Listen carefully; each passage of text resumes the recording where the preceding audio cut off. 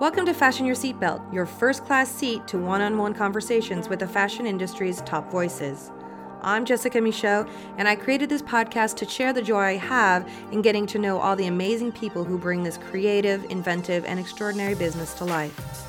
You'll get to hear the cadence of their voices, the sound of their laughter, and feel firsthand how passionate they are about what they do. Also, I just want to remind you to leave a review. Stars are really trending right now, and it helps other very stylish listeners like yourself find the show. Now buckle up, and let's get started.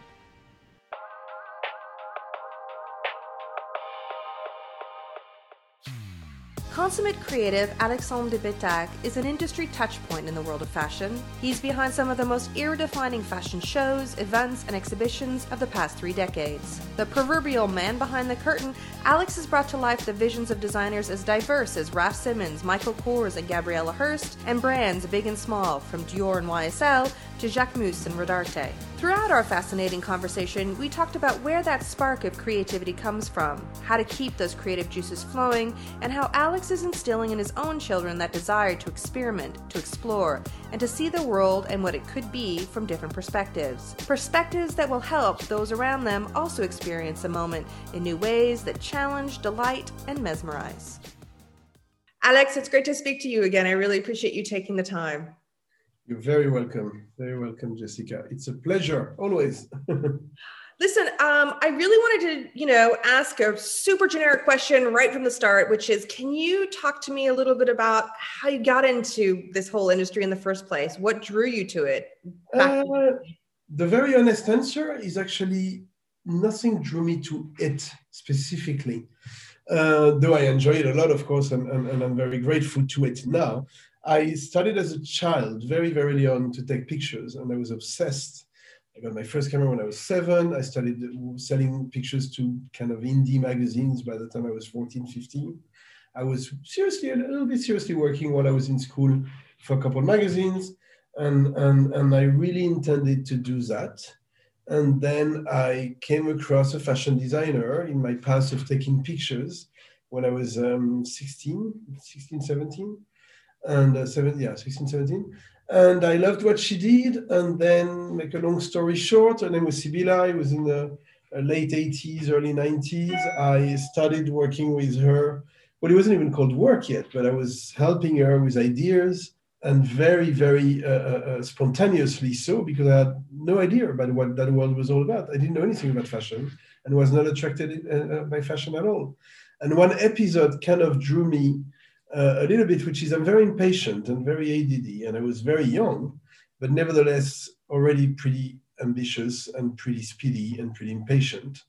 And I came across a photographer back then named Javier Valandrat in Spain.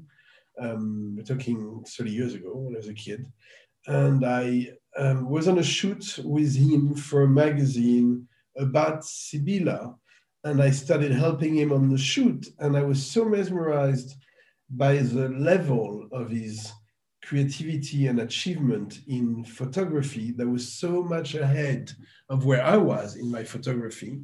And in the meantime, I felt that I was already quite ahead in what didn't even have a name yet, but of doing what I was doing in helping her and doing art direction of the shoot and thinking of ideas with the clothes and whatever, that I think for some reason at some point that day I realized that maybe if I diverted my path a little bit from a still 2D photograph to a 3D and 4-dimension experience, I could probably use the same skills that I loved by doing a photograph. I could use many more, and I probably could get there faster than the time I felt I had on my hands. And I diverted that day from wanting to strictly be a photographer to not knowing what I wanted to be, and still not knowing today, but applying my point of view and my kind of wish and ability to design a situation and an experience and an image and let it be photographed by others. Mm-hmm. That's kind of what happened. It's interesting because when people, even I think on your website, you don't really have it like a defined name, there isn't like art director or there isn't really something to define you because there is so much going on in what you do. But so it was more, it is all about the image, or it's more about the experience? You're talking about.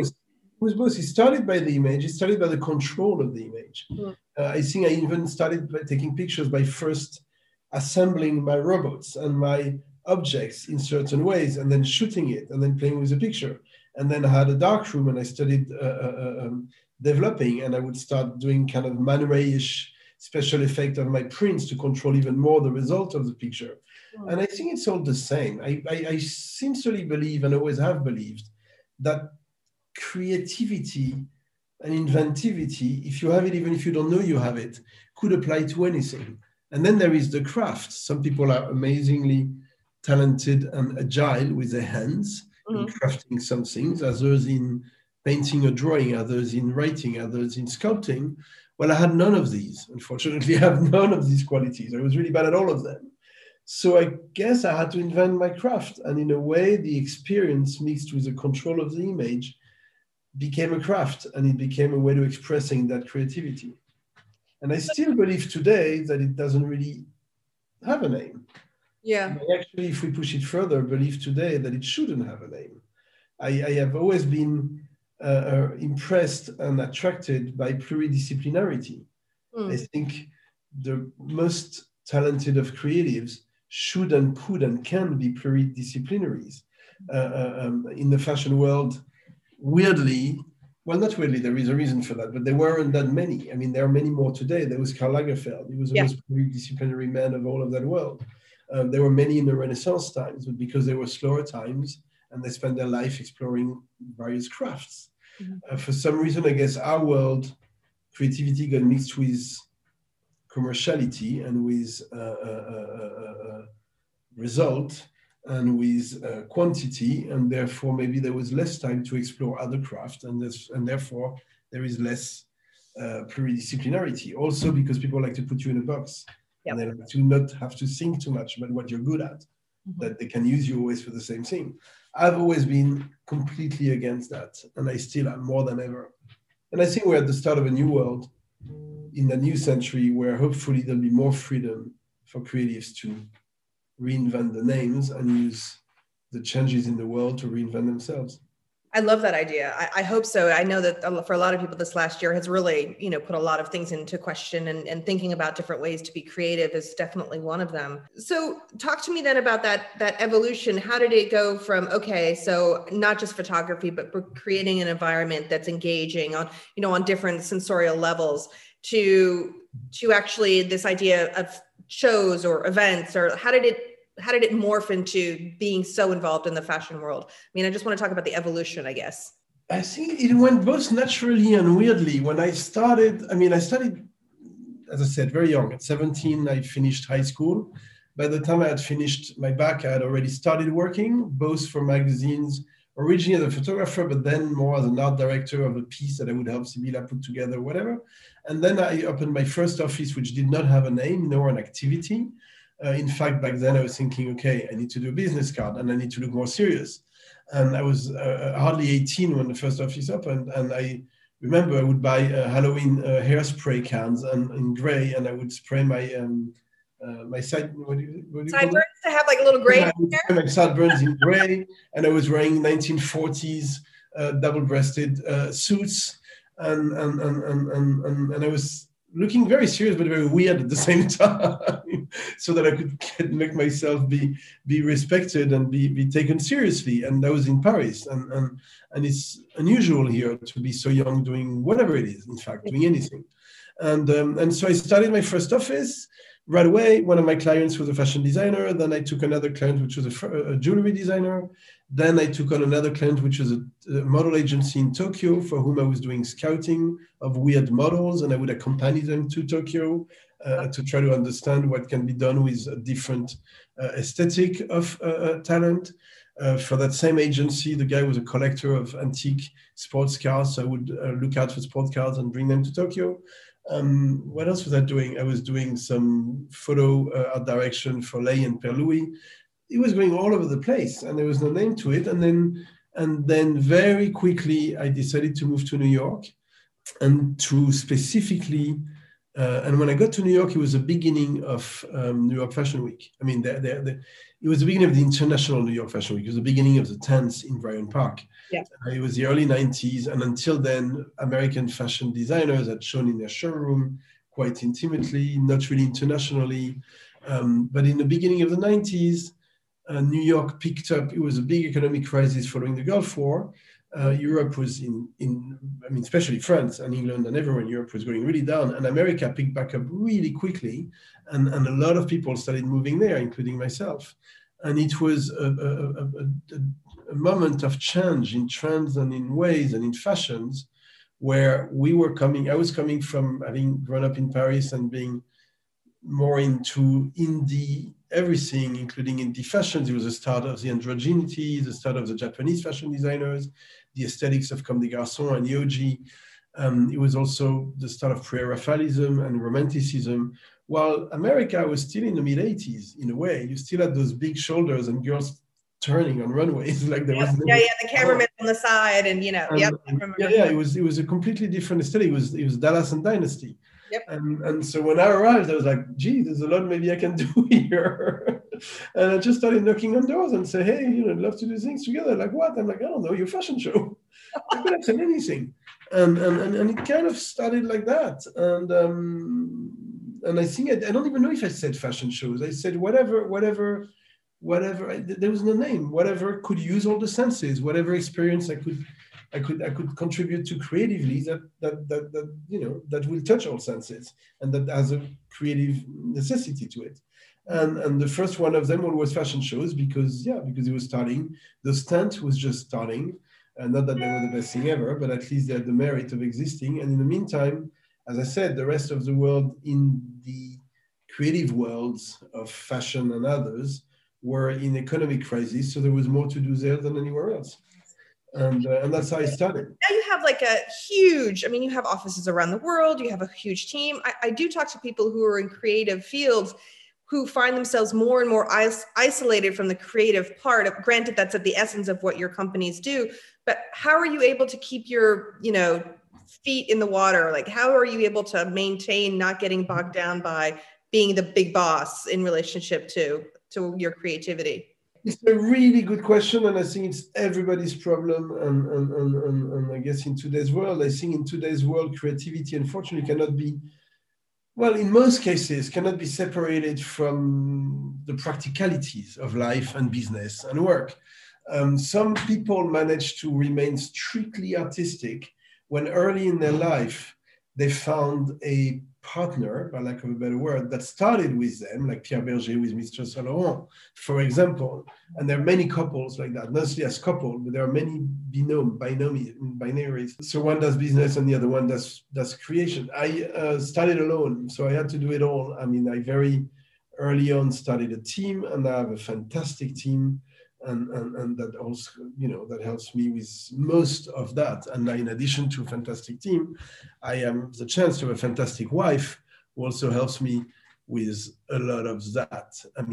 We just, we're staying on the ground and with sharing problems, especially the types that you don't necessarily solve alone. Funny enough, I think that my creative problems, which are in a way for me the most important ones, my creatives block. So when you have a deadline that you agreed upon, and tomorrow you have to come up with the best idea ever for this or that, and it still doesn't come. That's what I try and want to keep as my biggest stress, and I think it's the one that matters most, is where I can ultimately creatively innovate again and solve and whatever. And then the rest is huge, because yes, you're right. Now I have more than 50 people. We have offices in Paris and New York and Shanghai and LA now. We do things all around the world. And obviously big clients and big budgets and all the big problems that goes with all those big numbers. Yeah. I'm not sure what the best answer to you is. I do, with no false modesty, believe that I've managed not too bad to reconcile both. Mm-hmm. I guess I very often, it's funny, sometimes, I tell you what happens as well with some people. Non-ability solves you from having to solve what you're not able to.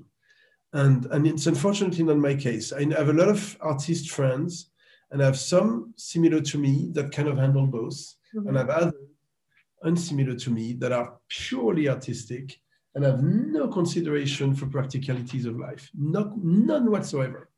And in those cases, many rely on their agents, their managers, their gallerists, and maybe their family and husbands and boyfriends and wives and God knows what. But that's also because they never really developed the necessity of the ability of the practicality. Unfortunately, or fortunately, I grew up with a very strong ability to manage and to solve and to direct and to do all those things that are required when you do what I do today in the management side of things. And for some reason, I guess that gave me the ability to not be too bad at it. And once you're not too bad at it, then people expect from you to do it. If you're really bad at it, they don't expect from you to do it. So for that reason, I end up having to sometimes think yes, of course, of logistics and practicalities and business and money and budgets and feasibility. But again, I try when I put myself in a creative only mode to start by always dreaming and forget about all of the practicalities. And first, try to think of what would make me dream, make my surroundings dream, make you dream. And try that. Talk about that specifically because, you know, the stuff that you've done with Dior, you know, the very striking things that I remember for Rodarte, amongst others, come to mind. Very, very different. And of course, you would expect that from somebody of your level. But talk to me about, like, is the goal not to have anybody recognize that it's, you know, Alex behind this, or is there something that identifies the work that you do within the industry? There is. I mean, there's no goal, but there is. It's undersaid. I believe that obviously my work with fashion houses and designers, together with my team, is to help them define their visual image and their visual DNA, and to help them grow in it. And it's to bring our creativity to their needs. But obviously, when you do that creatively, as I do with my team, you can't but do it from the heart and from the soul and from, it's not just, and by definition, then it becomes part of you as well, and you become part of it as well.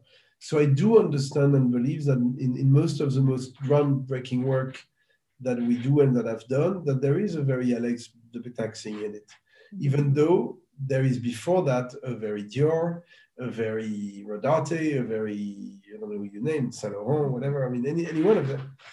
It's a mix of both, and that's why it's interesting. That's what made interesting that job in a way, is that it's a mix of the creativity that I can have and bring, the one that I receive from the designers and the houses, and the result that it's a mix of both, and also it's very fast.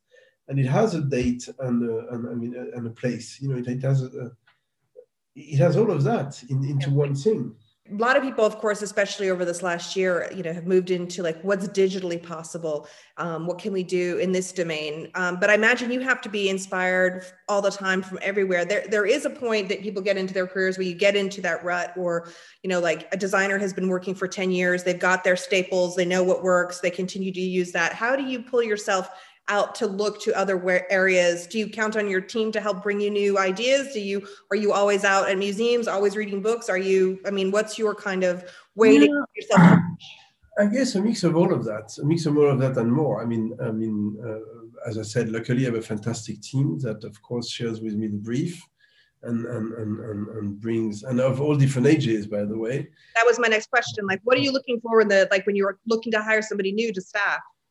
When I looked, I didn't answer your first question. To finish your first question, the answer is everywhere. And I've said that before, it's not the news, but I think inspiration starts from within and then from curiosity. Inspiration starts from having the ability to keep curiosity on everything, including everything you see every day, and being open-minded enough to change your judgment on it, or to change your prejudices on it. You know, you can think you've always disliked red and then suddenly, you know, start liking it, and the same goes for everything. So even if you walk the same path every morning from A to B on that same path, there can be the same thing that evolves through the seasons and that can inspire you differently because you've helped your mind be open enough to changes. That's the basis, I think, of the inspiration. So, I mean, and then of course, then more traditionally, I dig into my books and I cannot stop, and I've never stopped since a very early age to get a lot of them and buy a lot of them, and they're everywhere, and it's a mess. They're everywhere. The spines everywhere. And some of them I've had all my life, and others that just got to, today. And whether you've had them forever and looked at them forever, you can still look at them and find new things in them because you're looking for something else. And then it's well, and nowadays, of course, there's Google and there's and all sorts of research on the web, but which is great. It's brilliant, but you have to let yourself get lost as well. If you don't get lost, then you end up on a stupid Pinterest page, which is the same that everyone else has been looking at. Yep. And there's nothing new in it. There's amazing things on the web and on Google and YouTube and everywhere. If you let yourself go somewhere else, but where you want, down that rabbit hole. Yeah. That's super important. And in general, weird books and weird resources and weird places and traveling, of course, which I'm very lucky to be able to do, inspires a lot. And then just anything. And to go back to your second question, what I look into with new people when they come to look for work with us is precisely that, is the richness of their culture. I don't look into them to come and do what we already do. The abilities to well do the job they come for is a given. It goes without saying. I mean, on a resume, if someone comes for a job in production or in design or in architecture or in whatever, that the basis has to be there. Yeah. But what's interesting is the extra, is the thing at the bottom of the resume, is their passions and their interests and the other stuff they'll bring to the plate, whether they have an amazing ability in a craft that you don't even think existed, or in cooking a certain thing, or in growing a certain anything. I mean, in fact, I think what really, and that's something in today's world which is very hard to find. Again, there's too much pragmatism. I think the youngest generations, and especially in the States or in Europe, I mean, in the places we live in, are being maybe raised into too quickly wanting to succeed and make money and be successful, whatever that word means, in doing what they think they'll do. I always tell them, dream. When you come, you're 18, you're 20, 22, 24, 25. It doesn't even matter the age. When you come and you start and you think you want to enter a field, dream and invent. Don't come with what we've seen 100 million times. Don't come with demonstrating that you can do a fashion collection that will sell millions tomorrow, or a show that will attract, or an exhibition or whatever, however many. No, bring me something crazy, and hopefully highlight the stuff that you think was not necessary, that you've accumulated in your life and in your past, meaning whether it's the sports, the cooking, the planting, the whatever passion you had as a kid, that hopefully that you sometimes put at the bottom of the resume, and then in fact makes all the difference with the other guy and the other girl. It's your political interest, it's the stuff you read, and what I'm really looking for is the other stuff. The basic stuff. I keep telling my kids, I'm like, I took a year off between high school and college. Go see the world, get lost, discover. Exactly, get lost. And it's and funny enough, I grew up in France, and in France there's no such thing as gap years, unfortunately. I don't understand this in France. My husband is like, no way. And I'm like, of course you want to take a year off. The only reason we met was because I took a year off, so you never know. No, you're absolutely right. The timings are a bit different. I don't know why. I mean, the structure. Well, I'll tell you why also, because France has a couple of reasons. France has the plus and the minus, like everything else, the defect of its quality. It's a very ancestral culture. It's very old. It's very protected. The capital, Paris, hasn't been bombed, which is a great thing. So it's very beautiful and very historical and very old. And as a result, nothing evolves quickly in the mentalities, in the systems, in the politics. And the school system in France is both very good and very old. It's very good as in the level of a kid that finishes high school at 17 with a bac is really, really high compared to many others. Absolutely. But sometimes it's really rigid. It's like It's this is one of the questions I wanted to ask you was about your own kids. How, as someone who's such a creative spirit, as somebody who's books and art and travel and all of that, how are you casser that frigid, structured way of French life and making sure that they have the same kind of upbringing that you have, where they can have that kind of seeing the world in so many different ways? I think there's no great answer to that yet. I mean, I have big boys, I have teenager boys, and then I have a little beautiful baby girl, that's 3-year-old. What I consciously maybe have done is obviously traveled with them a lot, taken them with me on a lot of holiday trips, on work trips, on work experiences, on shows, on this and that, on construction sites, on kind of everything, just hoping that the more I give as options of knowledge, the more they'll be able to do with it after. I'm obviously, I didn't study myself, so I had no, and one of them does, and one actually they kind of both do now, but one does, one didn't, it does, whatever. I have no preconceived ideas for or against any of it. However, because I never studied, I mean, I did school and I finished high school, but I had even started my work before I finished high school. So I really had no idea. No higher schooling kind of stuff. No higher school and no knowledge of anything specific other than what you get at 17. Yeah. And in a way, it helped me. In a way, it participated in the freedom and the freedom of my mind to maybe create and invent with no basis. When I first started doing an event or a fashion show or an exhibition or whatever, I'd seen some of them, but I'd never learned anything about them. I knew nothing about anything. I knew nothing at all about fashion when I started. So ignorance is bliss, is what you're telling me. Yeah, I mean, ignorance of the specifics. I think the most culture one can have, the best, and there's no limit, and you can never have enough. But it's also good to not be taught too many rules and customs and specifics of what you'll do as a craft later, because it might restrict you. And if you don't know any of it, you learn what you need to learn, and you won't be too restricted by what you didn't know. And when it comes to education and kids, and I have a few, I sometimes don't. I mean, I push them in both directions. I mean, one studied university in America and loved it, but then COVID, came, so that stopped. So he came back. Now he's working, and I'm pushing him to do little internships and experiences in a lot of different things, in anything but what he studies.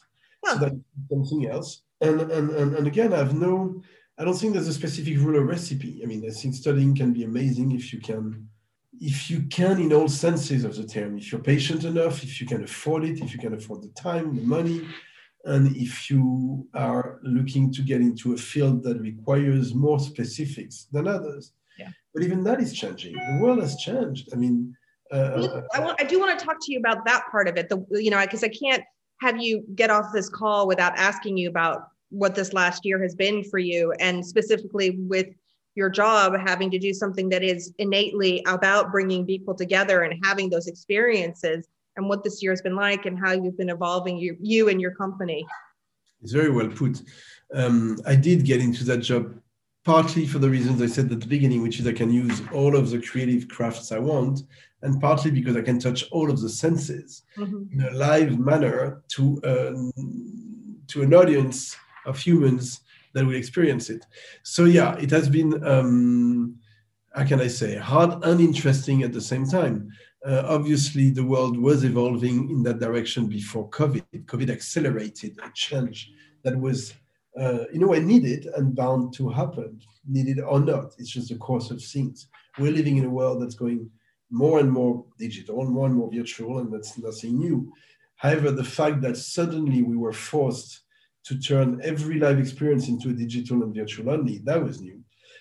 It was, it was hard-lived and well-lived. We were lucky enough to have started Bureau Future, which is the digital content creation agency a few years ago, 4.5 years ago now, because I saw it coming anyways. I did get into what I got into because I like the live and the audience.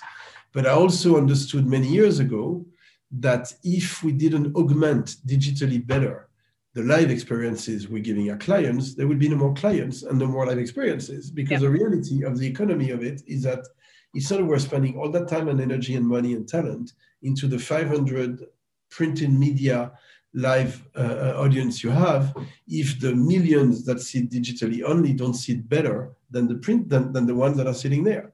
So we had to reverse that machine a few years ago already. I was sure of that. And I said, guys, it's going to be the other way around. Until now, we were designing live events, and one of the suppliers was filming guys who come and stream. The reality is we're going to work for them and not the other way around. In very, very soon, the only reason of the existence of those shows and events will be the streaming of them and the digital and virtual living on them, and not the other way around. However, I strongly believe, and I've always said, that even digitally only, and even for a non-professional audience that sees it digitally on their phone, on Instagram or whatever channel, when there is a live audience, you manage to transmit a live emotion, which is what gives an interest to that scene, that show, or that event. And through the live audience, not just through the way they post, just through their being there, and of course they're posting and all that, there is a form of interest, of emotion, of stress, and of liveness that for some reason I feel we managed to have transmitted better than what we've done lately, when we had to agree on the fact that there would be no live audience at all anymore for now. Yeah.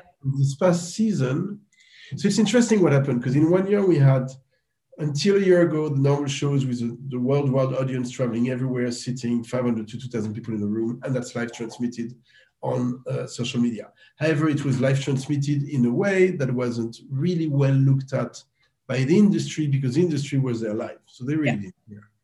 It was filmed, it was okay, some better than others, whatever. Then, obviously, COVID arrived, and we started the live shows the following season, but with no audience, or hardly no audience.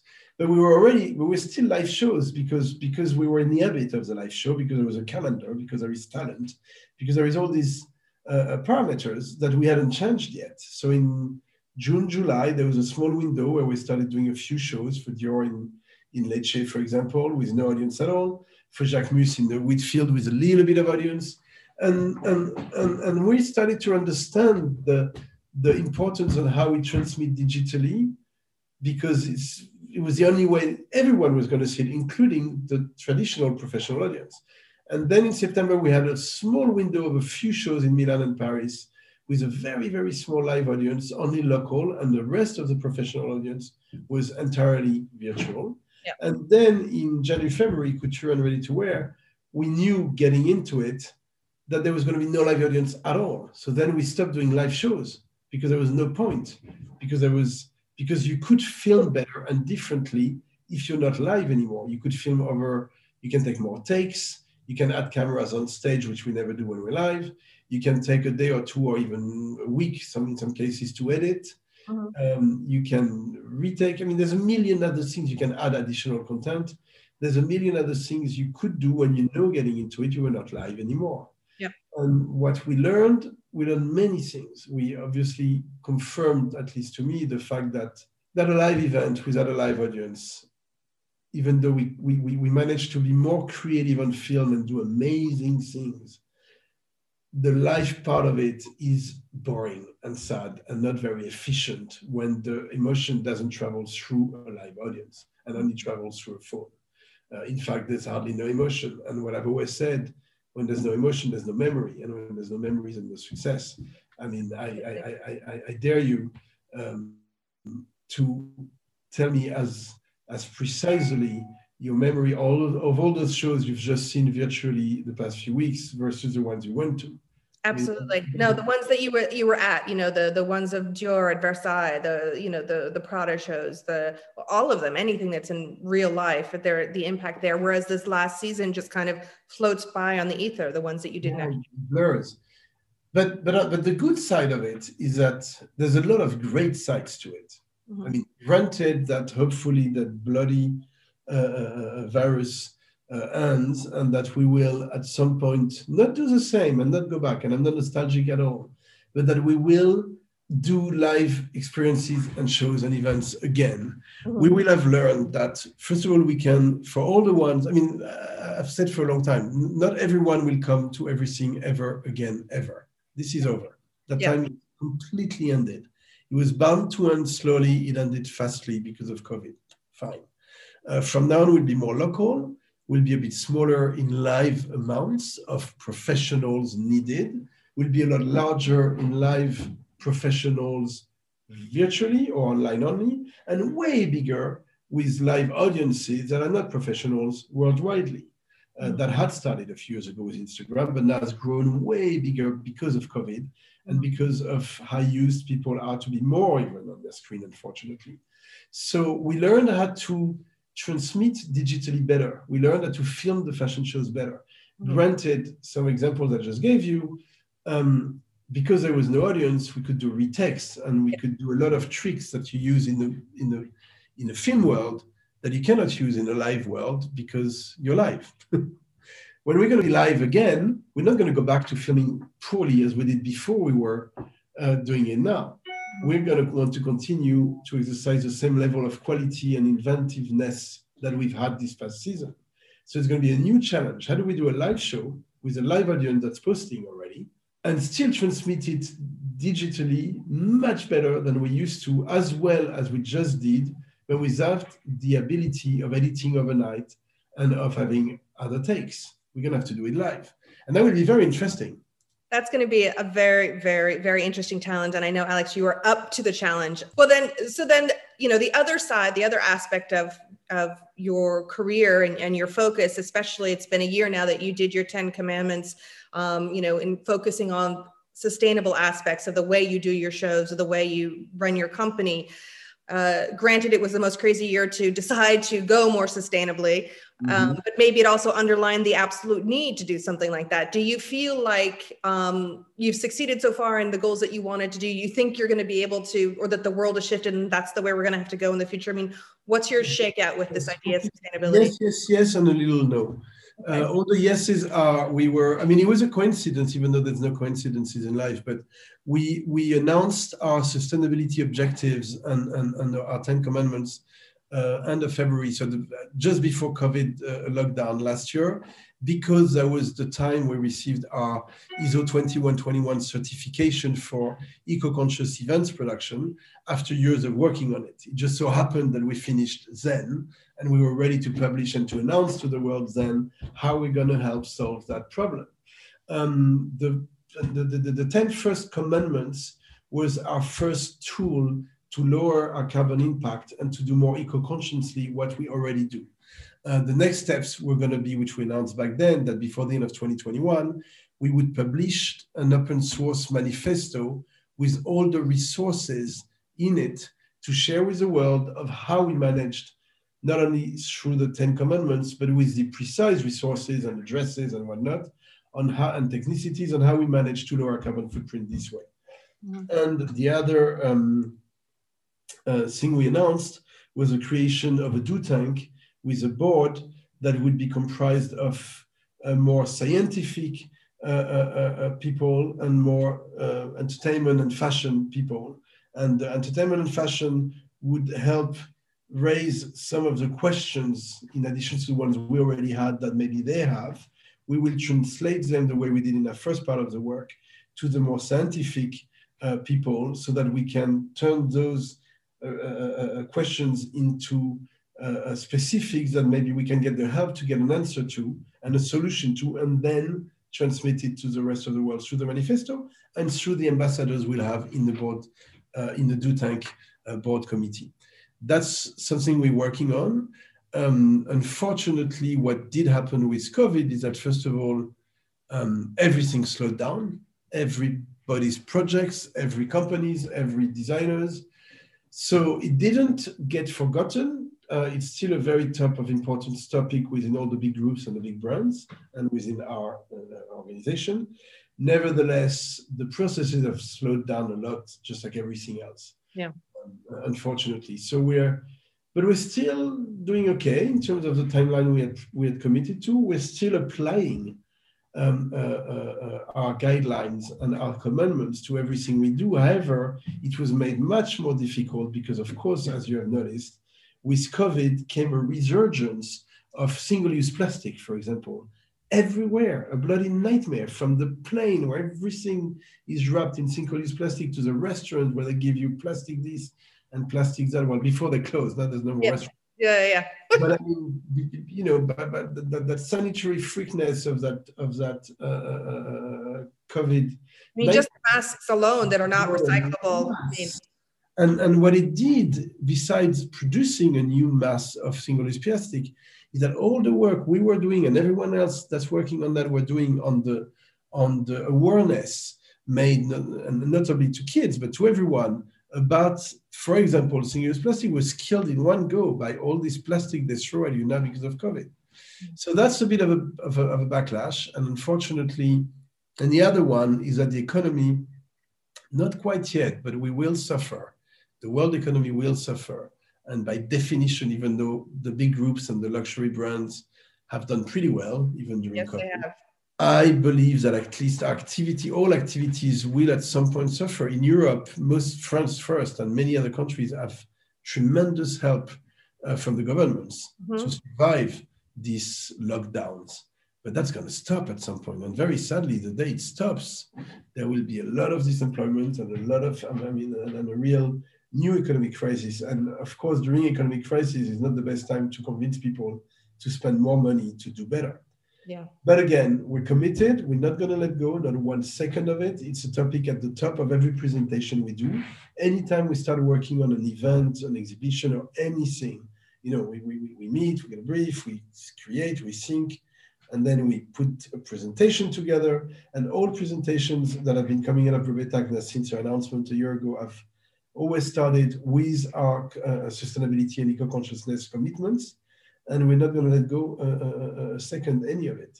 But it's just made it a little bit harder because of this. I have no doubt. I mean, I can hear I can hear the determination in your voice. So I'm glad, and I hope that you will inspire others to go in the same way that you're going. All right, so I'm kind of excited about this. This is my 5 generic fashion questions I've asked everyone I've ever interviewed. So I'm going to ask them to you, and I'm curious to see what you come up with because you're not a fashion designer, so I'm interested to see what you'll say. So the first question I ask everyone is, what is your favorite piece of clothing that you own personally? Probably, I have a few. Probably my old Creepers shoes from when I was a teenager. You're wearing?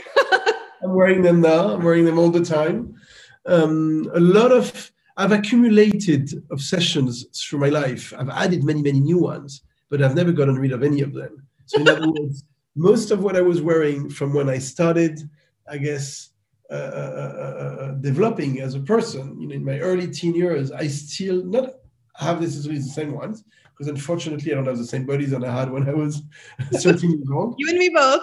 But nevertheless, I still wear varsity jackets. I have tons of them, some that I've had since I was a kid, and many new ones I bought through my life. I have creepers and pointy shoes from my mods years, from when I was 15, 16. I mostly wear vintage clothes in general. And there are a few designers are exceptions to my vintage obsession, I guess. But yeah, I can say my creeper shoes is one of them. Okay, your creepers are always there. They're always there. What? So you talked about you talked about how you like to buy vintage and invest in vintage, but there is the talk about buying better is more sustainable, and that people want to, can't afford to buy, greatly made pieces. But if you were to recommend to anybody, is there one item of clothing or accessory where you say, like, this is where you save up and invest in a good piece of whatever that might be? What would that piece be for you that you really want to save up for? I don't know. It's a hard question because, as you said, I mean, in newly made things, really good quality comes with very high price, I believe. Yeah. Ish, because there's a lot of exceptions in everything. Yeah. And even in fast fashion, there's some great stuff. Listen, like everybody else, the few new things I buy from that's undercover, for example, Takahashi, whom I love. I buy a bit. I do buy Japanese whenever. Again, I haven't been in a year in Japan, but I used to go every year, and I would It's one of the only places I like to shop because it's more exciting, especially. Yes, me too, me too. I wear Undercover, I wear Uniqlo a lot, but also buy at Zara. And of course, I wear Saint Laurent because, well, of course, there's no of course, but of course because I like it and because I have a chance to be close to it. Yeah, but to know them. But then I also wear some things from Gabriela Hearst, which are very, very high quality and insanely hand-woven Manos de Uruguay cashmere that she turns into beautiful, huge sweaters that you want to live in 24/7 and never get out of. And those would probably last all my life. But together with to answer your question, because it's not just about money, vintage is a solution to money. Amazing quality, much better, of course, in craft, in vintage, whether it's fashion or design, and a much lower price. I mean, in the cheapest of vintage design stores anywhere in the world, you can find amazing finds. I mean, and everything. I like old shoes. I buy old shoes, and I find them better because they're worn. So you don't have to worry, Yeah. My husband's the same. He has a special vintage store that he goes to all the time that I think Hedi Slimane also frequents in the Marais, and not in the Marais, in the Puce, and he buys only vintage 1950s jackets, everything. He just buys it. And they last forever. I mean, forever. They will last forever. And there's every level of price, but starting at nothing, at a few bucks, you can get and especially in America, but in Europe too, you can get a great jacket, a great pair of shoes, whatever, for a few bucks, and they'll last forever. All right, next question. Who is your favorite designer, living or dead? Living or dead? Oof, that's a very, very, very wide range. I would hate to say that I don't really have an answer. I can have a group. I think that's different types of, you're talking about fashion, right? Fashion designers, yeah. Of course, I think the most inventing, groundbreaking, and many of which I've had the chance to work with, like John Galliano, like Hussein Chalayan, like Kate and Laura Moulavi, like Jacques Mus today, or I think those are, but there's many more. I mean, there's, how can I say, my favorites, God, it's complicated. I've worked with Raf, I've worked with, this is why I was so excited to ask you, because I'm like, this is going to be like... I should take back my answer, because in fact, my groupings don't even work the way I'm thinking now. Now, what I was going to say, I respect all sorts of talents, and I think you have the really designing, inventive types of fashion designers, such as John or Alexander McQueen or John Galliano, or Rodarte in a different scale. Yeah. That have their own world that they'll apply to anything. And then you have more, how can I say? Artistic, or maybe not, that's not the right word. I'm just looking for hand movements. No, I'm thinking, I think more designers of our times that shuffle all the trends and all the inspirations and all the references and turns them in very understandable, and mix all of in a broader way, like Karl Lagerfeld did. Yeah. Probably Virgil Abloh does today. I mean, they're similar in a way for me in their approach. Yeah. I guess that's a school, and Lee McQueen and John Galliano is another school. That's what I'm trying to say. It's two different types of schools of approaching the same topic, and they're both fascinating, even though completely different. And for that reason, I think I can't have a favorite. If I really had to name one, but again, because of the one or few, I have to say that Rei Kawakubo and Miuccia Prada are both, I think, examples, but also because of the longevity of insane creative talents that have gone through, I don't know how many decades, each one of them, but many, many decades now, exploring many different types of topics and inspirations and trends and genders and everything, and still come up with something that you go, wow. It's so interesting that you say that. That's amazing. It's so interesting that you say that, because the shows that stood out for me this last year were the Prada show, visually watching it, and then I've been watching from what's been going on in Hong Kong, where I'm seeing Comme des Garçons and Junya Watanabe showing there, and I'm like, oh, and it just, there's something about them. So I get you. Something about them, but not just that show we just saw was insane, but the fact that it's been 20, 30, 40 years like that. Yeah. It's insane. It's insane. Doing the same thing. Yeah, putting out a collection of clothes. I think it's insane. On the other hand, having said that, well, they both have done a few other things. Rei Kawakubo did a few furniture many years ago, which were amazing. Did a few fragrances that were groundbreaking when they came out. Did a few crazy looking stores. But both her and Miuccia, actually, both of them. I remember in Omotesando when the Comme des Garçons with the round windows opened maybe 20 years ago, and right almost at the same time, the Prada store that's next to it. That's insane. Still 20 years later. It's still very modern. Yeah. But what I was going to say is that sometimes when I see that, I wish that they could.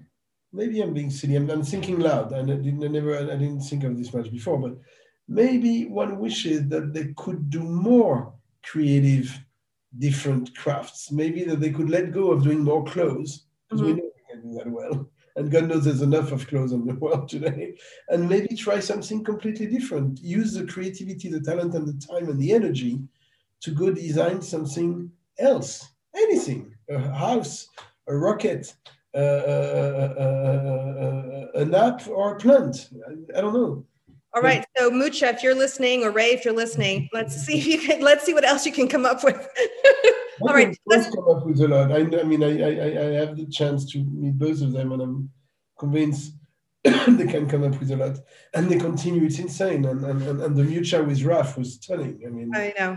I mean, the fact that she was answering questions, and I was so excited to have those kind of after show, rehash outs were amazing. Yeah. Okay, so final two questions. What trend will you never follow? I mean, I hate trends to start with. Okay. I unconsciously probably follow some, like we all do, but I mean, I hate the word never too. It would be very hypocritical for me to give you one trend I will never follow. It goes back to what I said at the beginning. If you hated green or red all your life, there's no reason you start loving it one day. And I still try to love things I didn't like before. So there's nothing I would never like or never do. But on the other hand, I really think that trends, I understand the reason they exist. I think we make them all together unconsciously. Some of them have a reason of existing because the world goes one direction and the trend develops to counter some problems or to help some needs. But other than that, fashion trends, they're too short-lived and don't really interest me. Okay. Last question. What do you love most about fashion? That's a complicated question. I guess, I mean, in my specific case, what I really sincerely love most about fashion is that the ability, it has the ability and the means it has given me all my life now to do some of maybe my best work and applications of creativity. In other words, again, a lot of the ideas I've had and a lot of the dreams I've had of shows or experiences or things I've created, had I been in the theater world or in other worlds that really excite and interest me, in more underground, the arty world. Some of them, I mean, many other things I might have been able to do that I couldn't do in fashion, and that would have satisfied me a lot. But many of the big ideas that also satisfied me, and I won't hide it, of the grand ideas, have been made possible thanks to fashion. And that's probably what I love the most about it. It is ultimately a commercial endeavor, but with a great artistic need and therefore a great artistic respect. And I've had all the industries of the world, all of the creative industries of the world. I cannot believe today that it is still the one that allows, because it needs it, more creativity at the top. In other words, if you compare to entertainment or to Hollywood, there are amazingly creative movies made in the world today, not that many and very rarely, but never at the top, always at the beginning. The big studio majors are crap, I'm sorry. If you compare to fashion, where not only you have great creatives when they start and they have very little means, but you still have great creation at the very, very top of the biggest groups, the biggest houses, and the biggest designers. And that's very different than the entertainment world or the music world or the car world or the tech world or any of the other worlds, where creativity really only exists at the beginning when there's no money, and then evaporates and becomes pure commerce. In fashion, for some reason, we managed to keep it at the top. It's pretty cool. That is very cool. Alex, mille merci. Thank you so much. I'll let you get back to your family. All right. Mwah, big kiss. Bye. You're very welcome. Thank you. Bye. Don't want to miss an episode of Fashion Your Seatbelt? No problem. Just go to iTunes or wherever you download your podcasts and click on the subscribe button. Then every new episode will drop into your feed automatically. No fuss, no muss. Believe me, I know. I'm Jessica Michaud.